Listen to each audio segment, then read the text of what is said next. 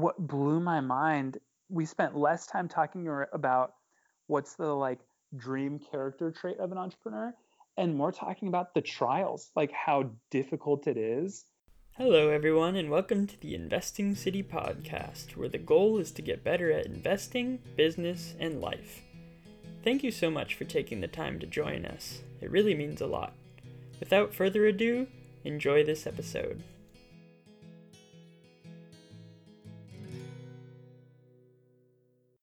On today's podcast, we are excited to host Quinn Tabor. Quinn is the CEO of a startup based in Irvine, California called Immerse Software. The company functions as a marketplace between language tutors and people who want to learn new languages. But there's also an added twist of a VR virtual reality setting.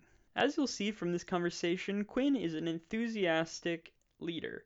He really leads by example, and he has a lot of deep thoughts about entrepreneurship and business in general. So with that, enjoy. We are pleased to have Quinn Tabor, CEO of Immerse Software. So thank you so much for being here, Quinn.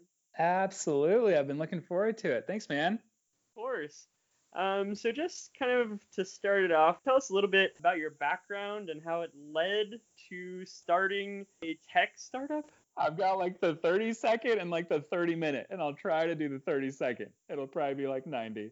My name's Quinn Tabor. I actually grew up overseas. So parents worked in places like the Middle East and Europe and Africa. So I had a pretty unique international upbringing. I moved back to Southern California for grade school, but always had this fascination with business and philanthropy, particularly in the Middle East, which is real strange for an 8-year-old that likes to surf and lives in Southern California. So in high school, started a nonprofit that did microenterprise loans to small businesses in the Middle East. College, studied economics and finance. And then after college, I actually shipped out to the Middle East, Lebanon, Jordan, Israel, places like that, a little Syria and Iraq, and worked in the philanthropy field, which is frankly, it's investments, but in nonprofits. So instead of a financial return, there's an altruistic social benefit return. I did that for 2.5 years, loved it, really, really loved it. And then all of those experiences ultimately led to starting a tech company, which is another kind of confusing, okay, how do you connect those dots? I want to back up really quick. You glossed over in high school. You started what? Yeah, a nonprofit that did micro finance or micro enterprise loans to small companies. So loans of anywhere from $1,000 to $5,000 to kickstart businesses in places like Tunisia and Egypt and Morocco and Lebanon. Wow. So as a high schooler, how did you even know about microfinancing, and did you figure that out? Yeah, I think you'll note as you kind of dig into my story the theme of just kind of going for it, which is probably one of my main life principles and led to the fun and the success I've experienced is all right, I'm 14, 15, super underqualified, but I'm really intrigued by how small loans to ambitious young people in poor parts of the globe can really change societies. It started from reading a book called Debt Aid, and then that launched other books like When Helping Hurts, and then studied the folks at Grameen Bank were doing. For folks that know micro enterprise, they're oh yeah, duh, that's the beginner's guide. And frankly, I never really even got to the intermediate level. I just started and then learned by doing, which is exactly what I've been doing in every avenue of life since. So we raised, I think it was up to 65 or 70K as a high schooler, and then took trips out to the Middle East and North Africa and met with nonprofits and met with small business owners and invested, and then would follow up on how the investment was doing. It was fun. It was super fun and a crazy experience for a 15-year-old to have. That's for sure. Wow, that's incredible. I love that concept of, you just start by doing and you kind of figure it out. That's definitely how I think investing or just so many other aspects of life kind of work. So what do you think is kind of the biggest stumbling block for people to actually just get started? What do you think holds people Right? back? The easy answer is fear. But I think drilling a bit deeper, it's I don't think it's as much as a fear of failure as much as it is a fear of being found out, that you aren't as qualified as you think everyone else is. And then the breakthrough in my mind, and what I would like totally propose to whoever's listening, is everyone's feeling that same sense of being underqualified. Like we all have uh, that like insecurity of like, man, I'm that next guy, like that guy one cubicle over or one office over. He's been doing it for a while and he has the proper degrees, so he must totally know what he's doing. He must be totally confident. No, that's the farthest thing from the truth. And I would totally dare whoever's listening, just dive in. I don't care if it's investing, entrepreneurship, if it's a relationship. Like you can use this exact same philosophy. You just got to dive in and you'll figure out by doing. And I just want to talk about kind of the flip side of that. What Yeah. are some difficult things about diving in, and some things that people, or maybe you shouldn't even think about the downside when you're diving in, but like, how do you think Yeah. about that flip side? Yeah. I would say don't overthink it, actually. We live in such a cool era where we have an infinite number of tools at our disposal. Definitely the internet, but also like entire networks that want to help. I'll focus on entrepreneurship because that's a dive a lot of people think about. And supposedly 80% of humanity has an idea for a company, and it's the 0.01% that actually execute on that idea. There are entire networks of people that want to support you and want to help make your dream a reality. There are entire websites that want to train you. There are mentors out there, there are investors out there, there are networks of investors. Like there are ecosystems and infrastructures in place to support your dive. So all you can really do is get on the freaking diving board and not overthink it and know that you won't crash land. It might be a little bumpy, but you're going to at the end of the day you're going to stick the landing. I like that, the diving board analogy.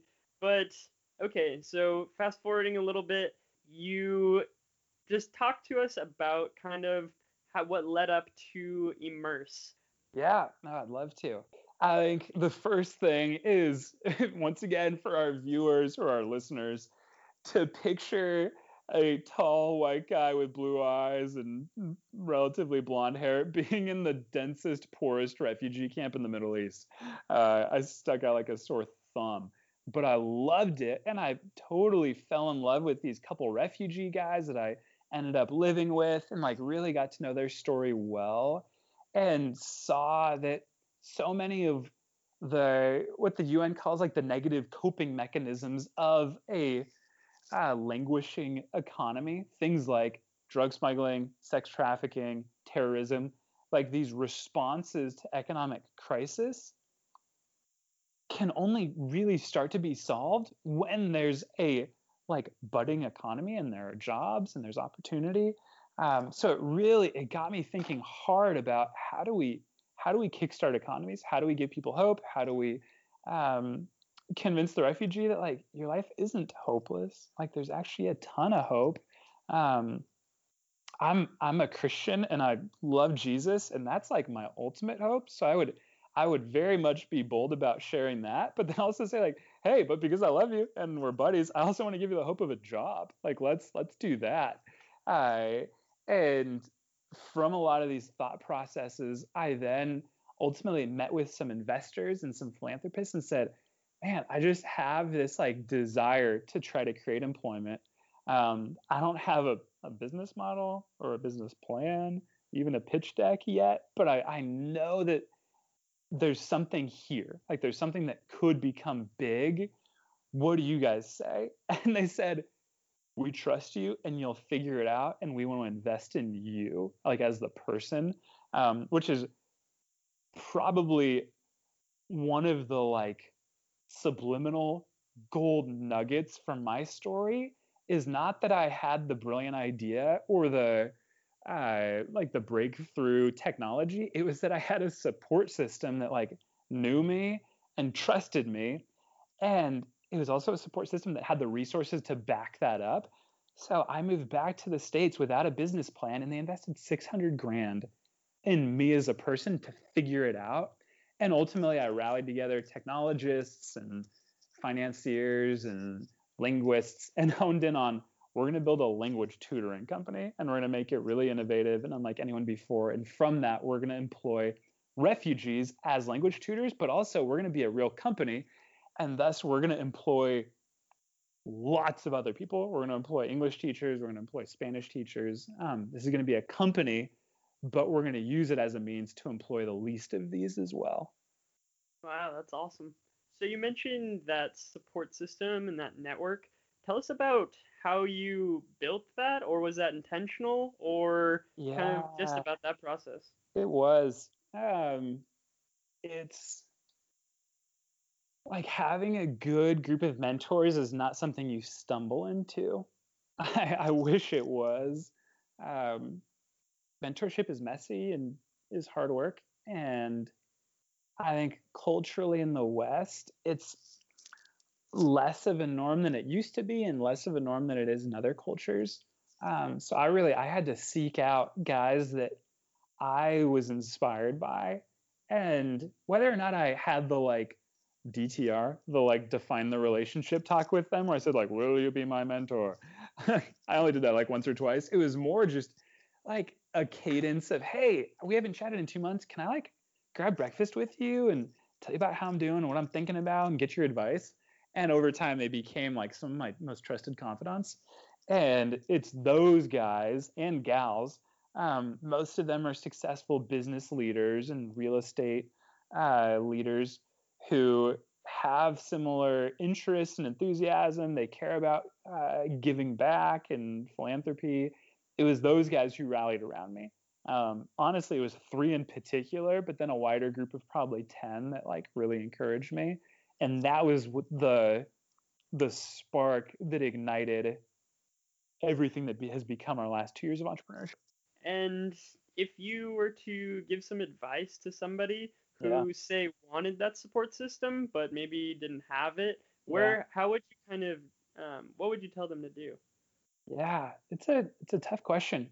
I don't think there's like a three-step solution as much as there's like a posture of your heart, and it being one, I'm willing to get myself out there. I'm willing to take those meetings. I'm willing to go to those networking groups.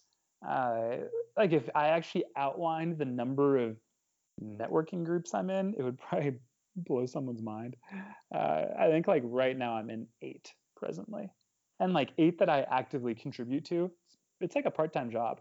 And then from within that, my second heart posture is when I connect with someone that I think would be like to like a friendship would be mutually beneficial. I really seek them out. So I send that follow-up thank you. I'll write like a handwritten note. I will I ask about I'm young. I don't have kids. I'm not married yet. But I'll ask them about like how are your kids doing? How are your grandkids doing? I'll take like a genuine interest in them, and thus the relationship won't be transactional and like professional. It'll just be like a friendship, even though I'm 25 and this quote unquote mentor is 75. Um, so I think it's summarizing one, just the gumption to put yourself out there, and two, the intentionality to like really put the time and pursuit into friendship that's demanded. Hmm. Yeah, that's good. The heart posture of that. No, it's super good advice. But let's move to kind of the company now. So Yeah. you've been working on Immerse for about a year and a half, 2 years, right? Yep. Exactly. And so just tell us a little bit about your expectations going into it and if that has been it's been much more difficult, or yeah, just tell us a little bit about the company. Yeah, man. It's a tale. It would take a while to actually summarize all that's happened, but I think at a high level, I there are definitely some themes. So first theme being um, myself being like a bit of a perfectionist actually, and needing to learn how to put that aside and just go for it. Just take the leap, just start making moves. That's definitely like the first thing that like kickstarted it all was getting over my fear of failure and my fear of what folks call like the imposter syndrome, not feeling like totally qualified. And then from there,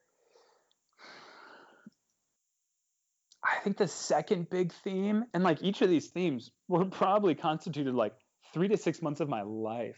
Like today, it's January 15th, 2019. This journey began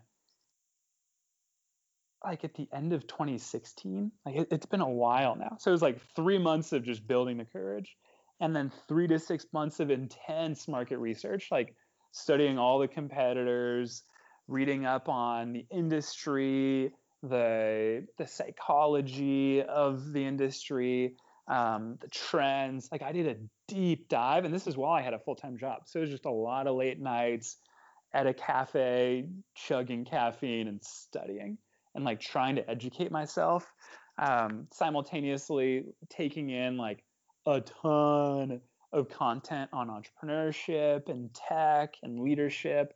Like I was just drinking from this fire hose for a long time. Um, and it wasn't that I did that to suddenly feel qualified, but instead it was in unison with like taking the first steps. So I would like take a step, but then like educate myself, take a step, educate myself. And if I ever felt like I was slowing down on my momentum, I would force myself to take a couple steps to keep that momentum up and not get paralyzed by the need to learn. Um, and then the next step was finally committing to this being my full time gig. And that's a lot of my identity. It's easy to be like a part time entrepreneur who also has like a full time paying job on the side that, like, when you go to that Christmas party and your aunt asks what you do, you're like, oh, yeah, I'm you fill in the blank, an insurance broker, an investment banker, and I have a startup. The moment all you have is the startup, it gets kind of scary. So to fully just commit to it took some courage. So that was probably like season number 3 was this like quitting my job and like really diving full time in. And then the next season was building a team, rallying the right people around it, casting vision, getting their advice, having people like slam the door in my face, investors, even people I was trying to hire, saying like, this is a bad idea, it's not going to work. I'm like, oh frick, that's stressful. You don't think it's going to work? And like learning how to push through the naysayers. um, and then I think probably the final principle is just keeping your head up and keeping momentum. um, Everything since then has just been hard work, kind of grinding along, and slow, steady progress. Like I wish I could say we've gone viral and like we're billionaires. It's not the case. But we're making like slow, steady, almost painstaking progress, and it's worth it. And I'm like so glad I'm doing this, not the desk job down the street. Mm. Yeah, you mentioned that grind. So I think Elon Musk, the way he puts it, is being an entrepreneur is like chewing glass and staring into the abyss. Would you say that is an accurate depiction, or is that a little harsh? Mm, with like all of your loved ones watching. So yes, with everyone you want to impress and make proud of you and like provide for watching you go through misery. I think that would be my only addition. But you have that vision at the end of the day. There's a reason that you're doing this, and how do you instill that into employees when Well, it doesn't go well, or how do you kind of think about psyching people up? mm, hmm. That's a great question. I like that one a lot.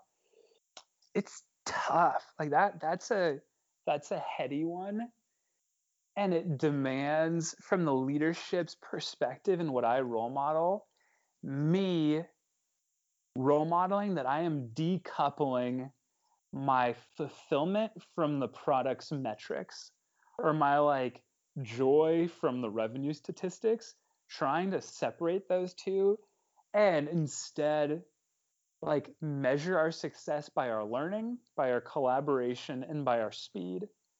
Because revenue is it's a really elusive goal. Like it's up and down. It's a struggle.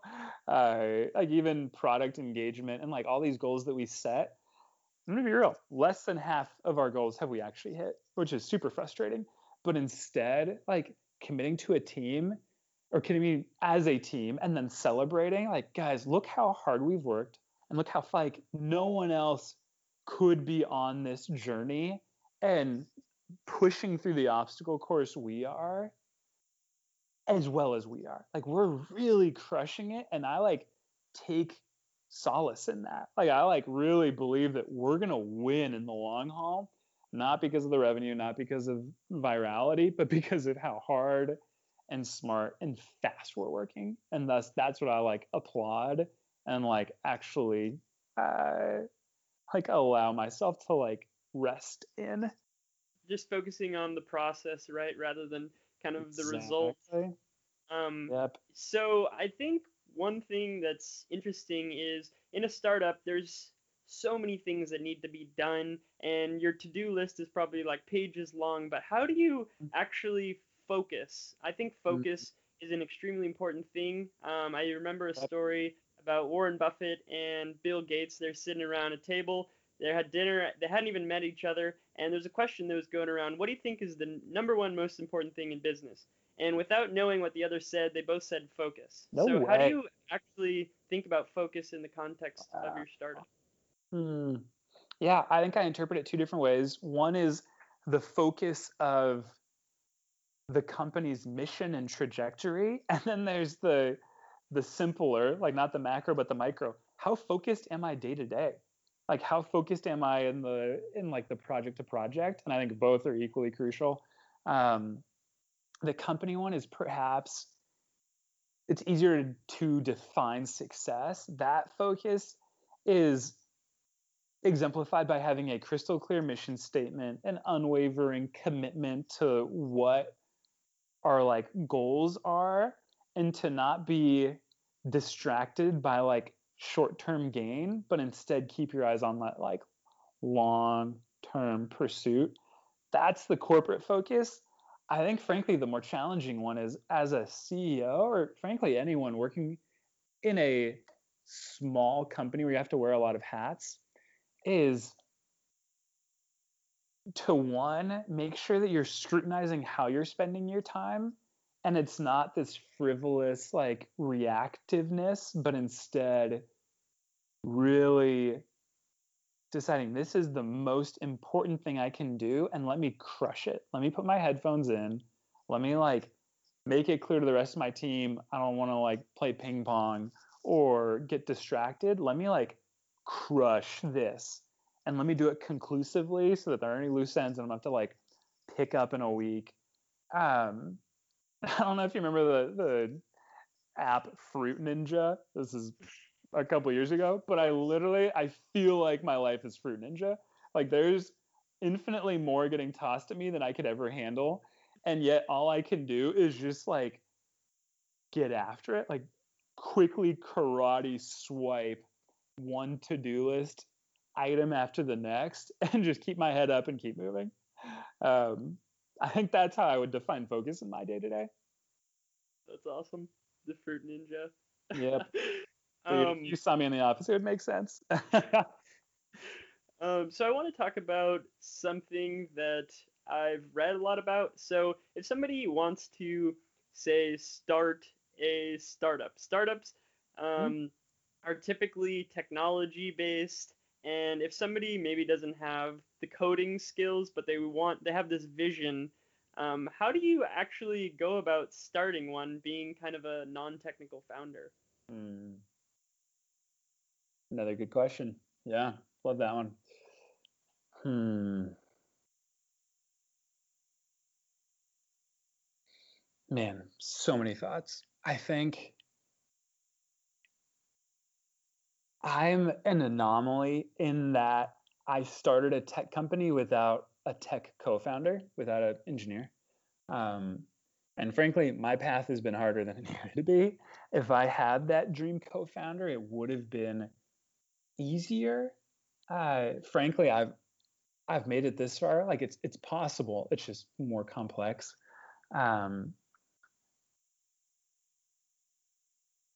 if I were to retroactively give myself some advice, it would be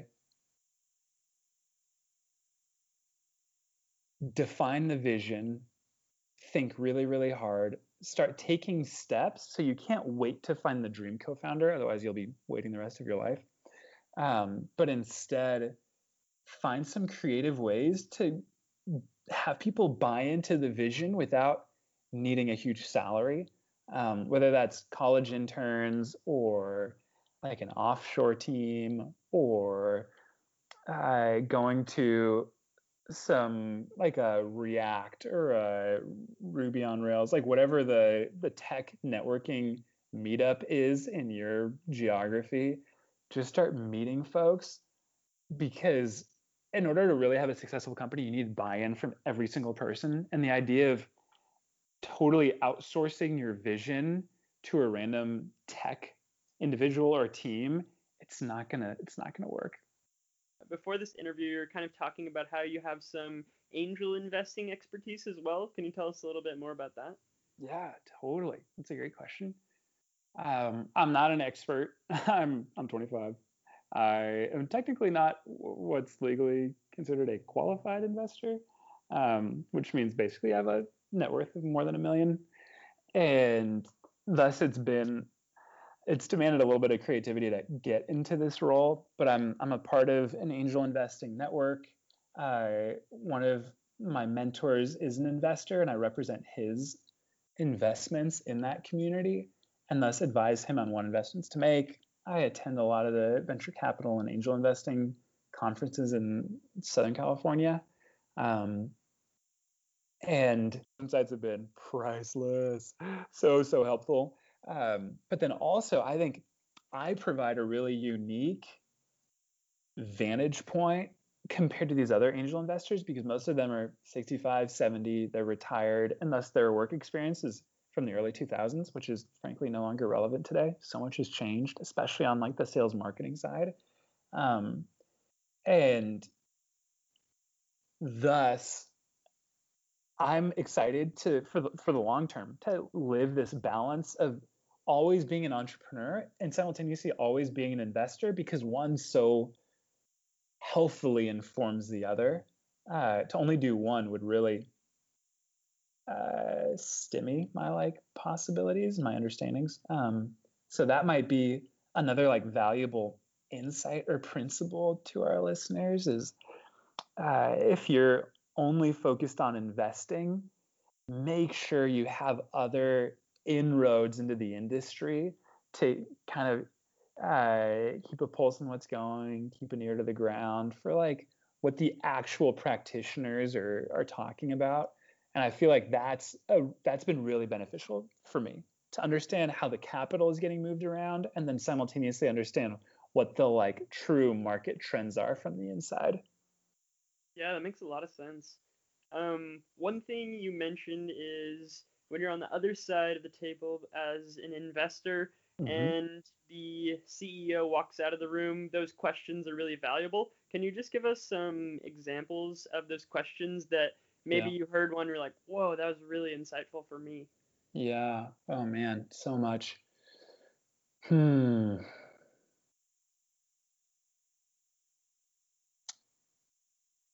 The first place my mind goes is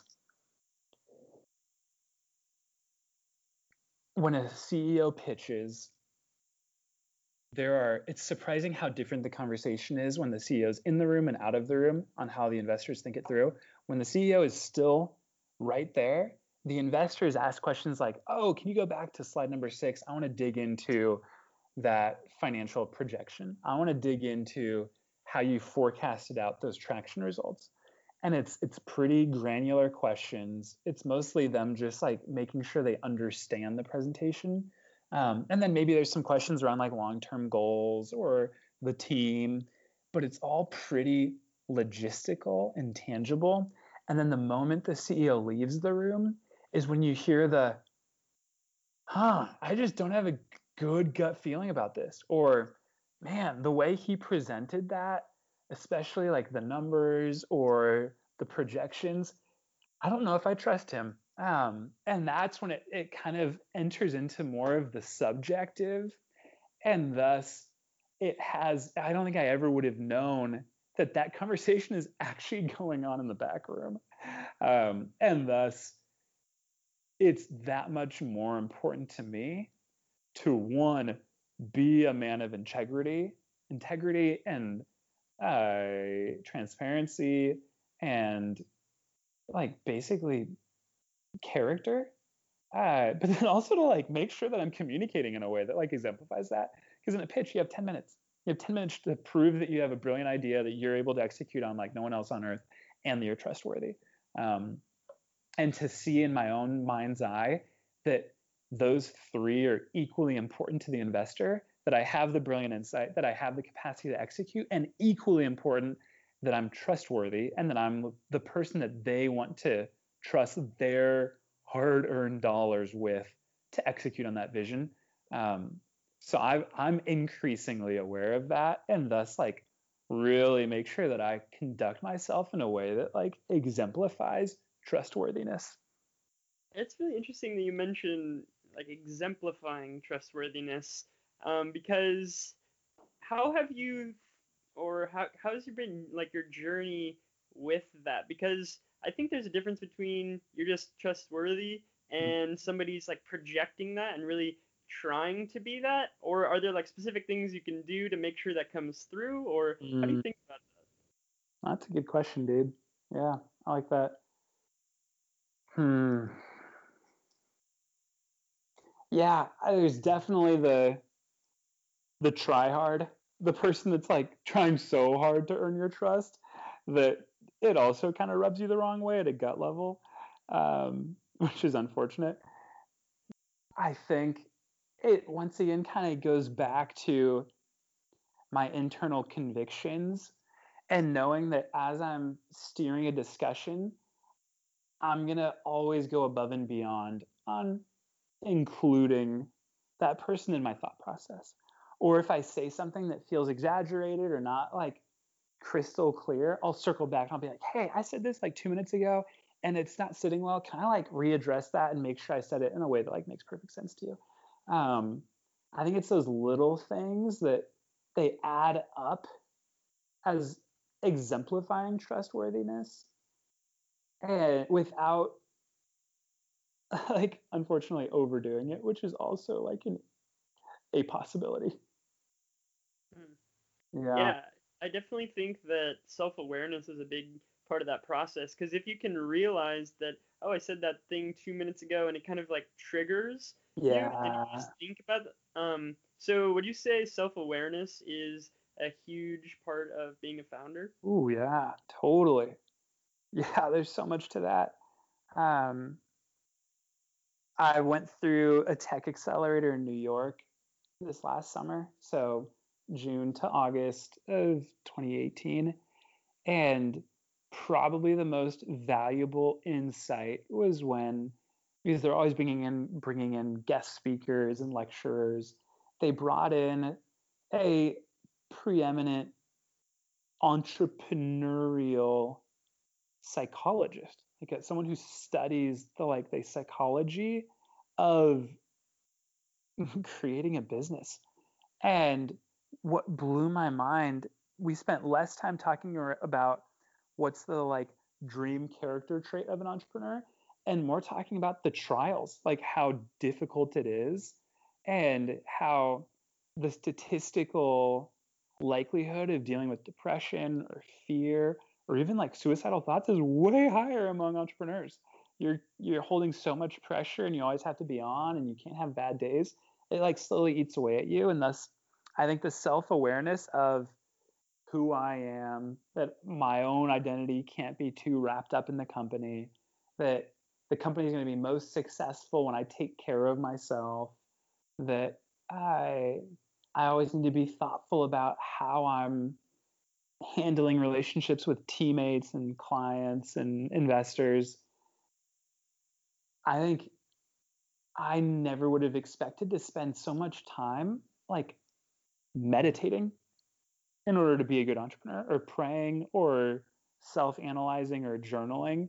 But I like really need to protect my own almost like mental health, or like outlook might be like a different word, in order to really be a top-notch entrepreneur and CEO.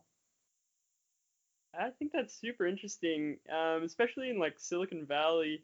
You see, there's like this huge meditation craze. Like everybody's talking I about meditation. know. So I think that's interesting. But I just want to kind of bring it in a little more Yeah. granular. Um, so if you don't mind, can you talk us through maybe a problem that you faced? I mean, I'm sure problems come up every day, but I just want to get kind of your thought process on how you break down a problem Mm. in the startup, and then how you kind of address that. Mm. Yeah. It's another great question. There's so many to choose from. I'm I'm just going through my mind right now, like, oh, I could do that one, or that one, or that one, and that's all from just the last week. I think probably some of the biggest issues we've had are at that high level.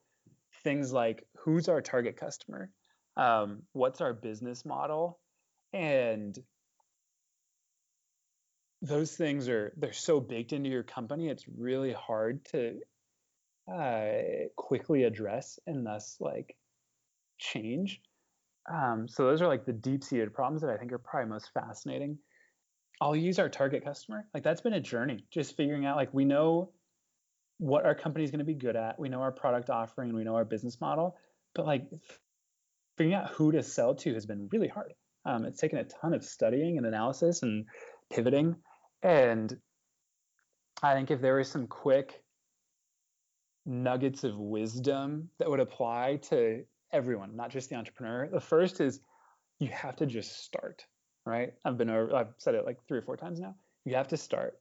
You have to be really introspective and ask good questions early on and throughout. You have to be constantly measuring results.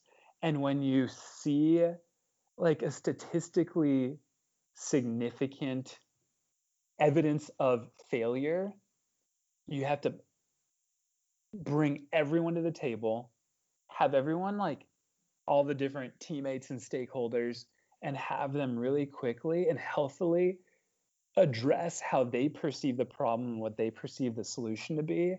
And then how I do leadership is we don't have a dictator.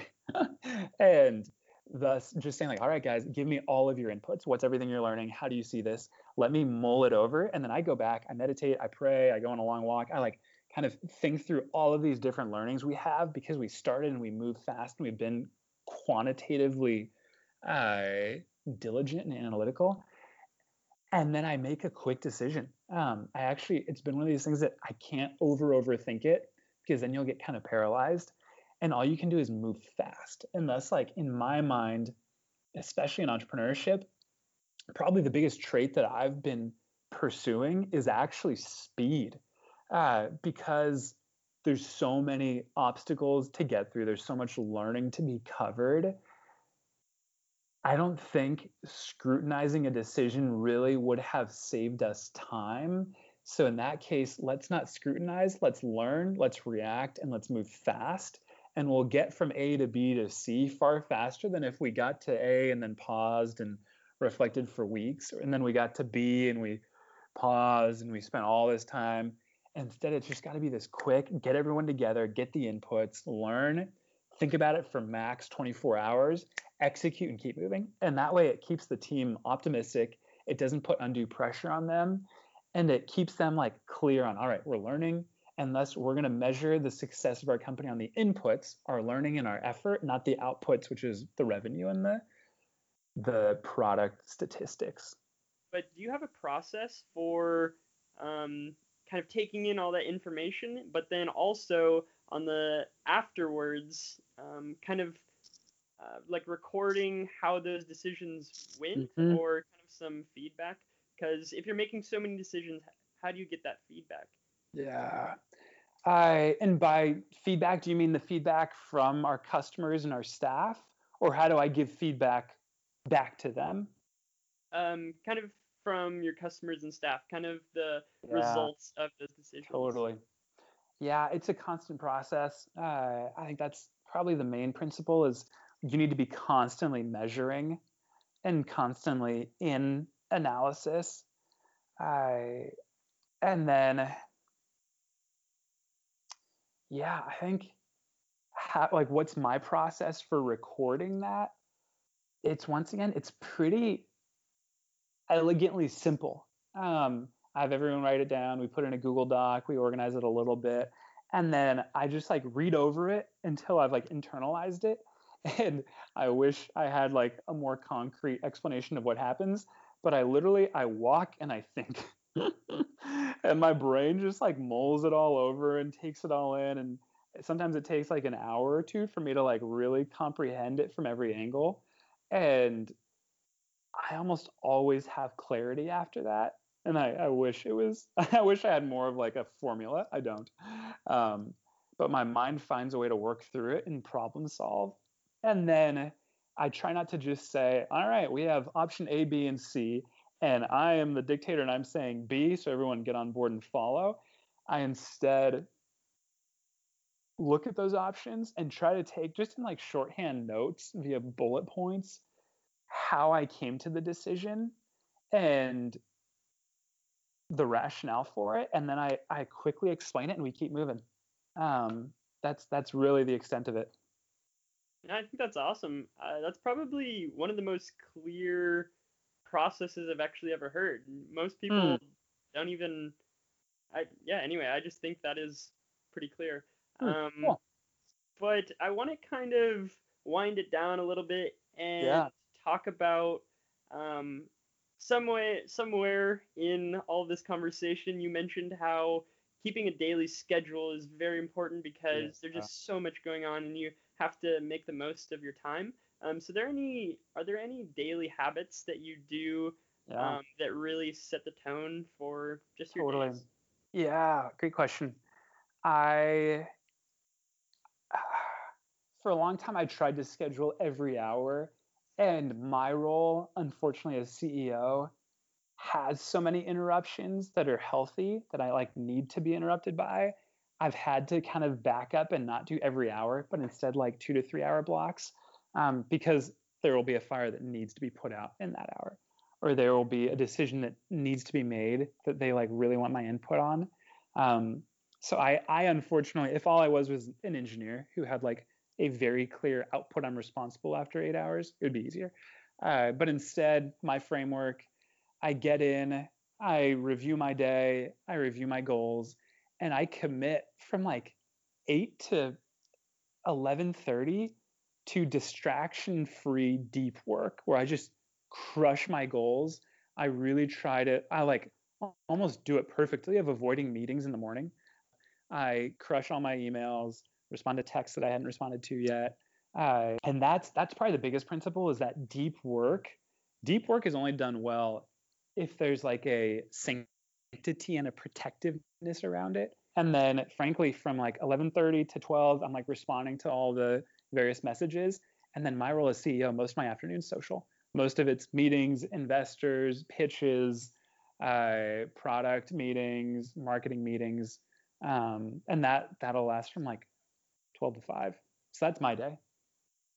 Yeah, that's actually pretty similar to mine as well. Just I think that that morning time for deep work, where you kind of have to know what period of time you're the most productive, but like keeping that holy and not actually compromising on that's super important, huh? Yeah, yeah, I think so. Yeah, but that was a wonderful conversation, Quinn. We really appreciate your time and all the valuable lessons of being a startup entrepreneur. So thank you so much. Thanks, Ryan. It's a total treat. I love what you're doing, man. Really excited to support you and so stoked to see how this all turns out. So, way to go. Keep up the good work. Thank you. thanks again for listening. You can find more information at www.investingcity.org, where you can sign up and subscribe for our email newsletter that goes out every Tuesday and Friday. And you can also follow us on basically every social media platform on the face of the earth. And if you're feeling extra generous, please leave us an iTunes review, as it really helps us out. And with that, have a fantastic day.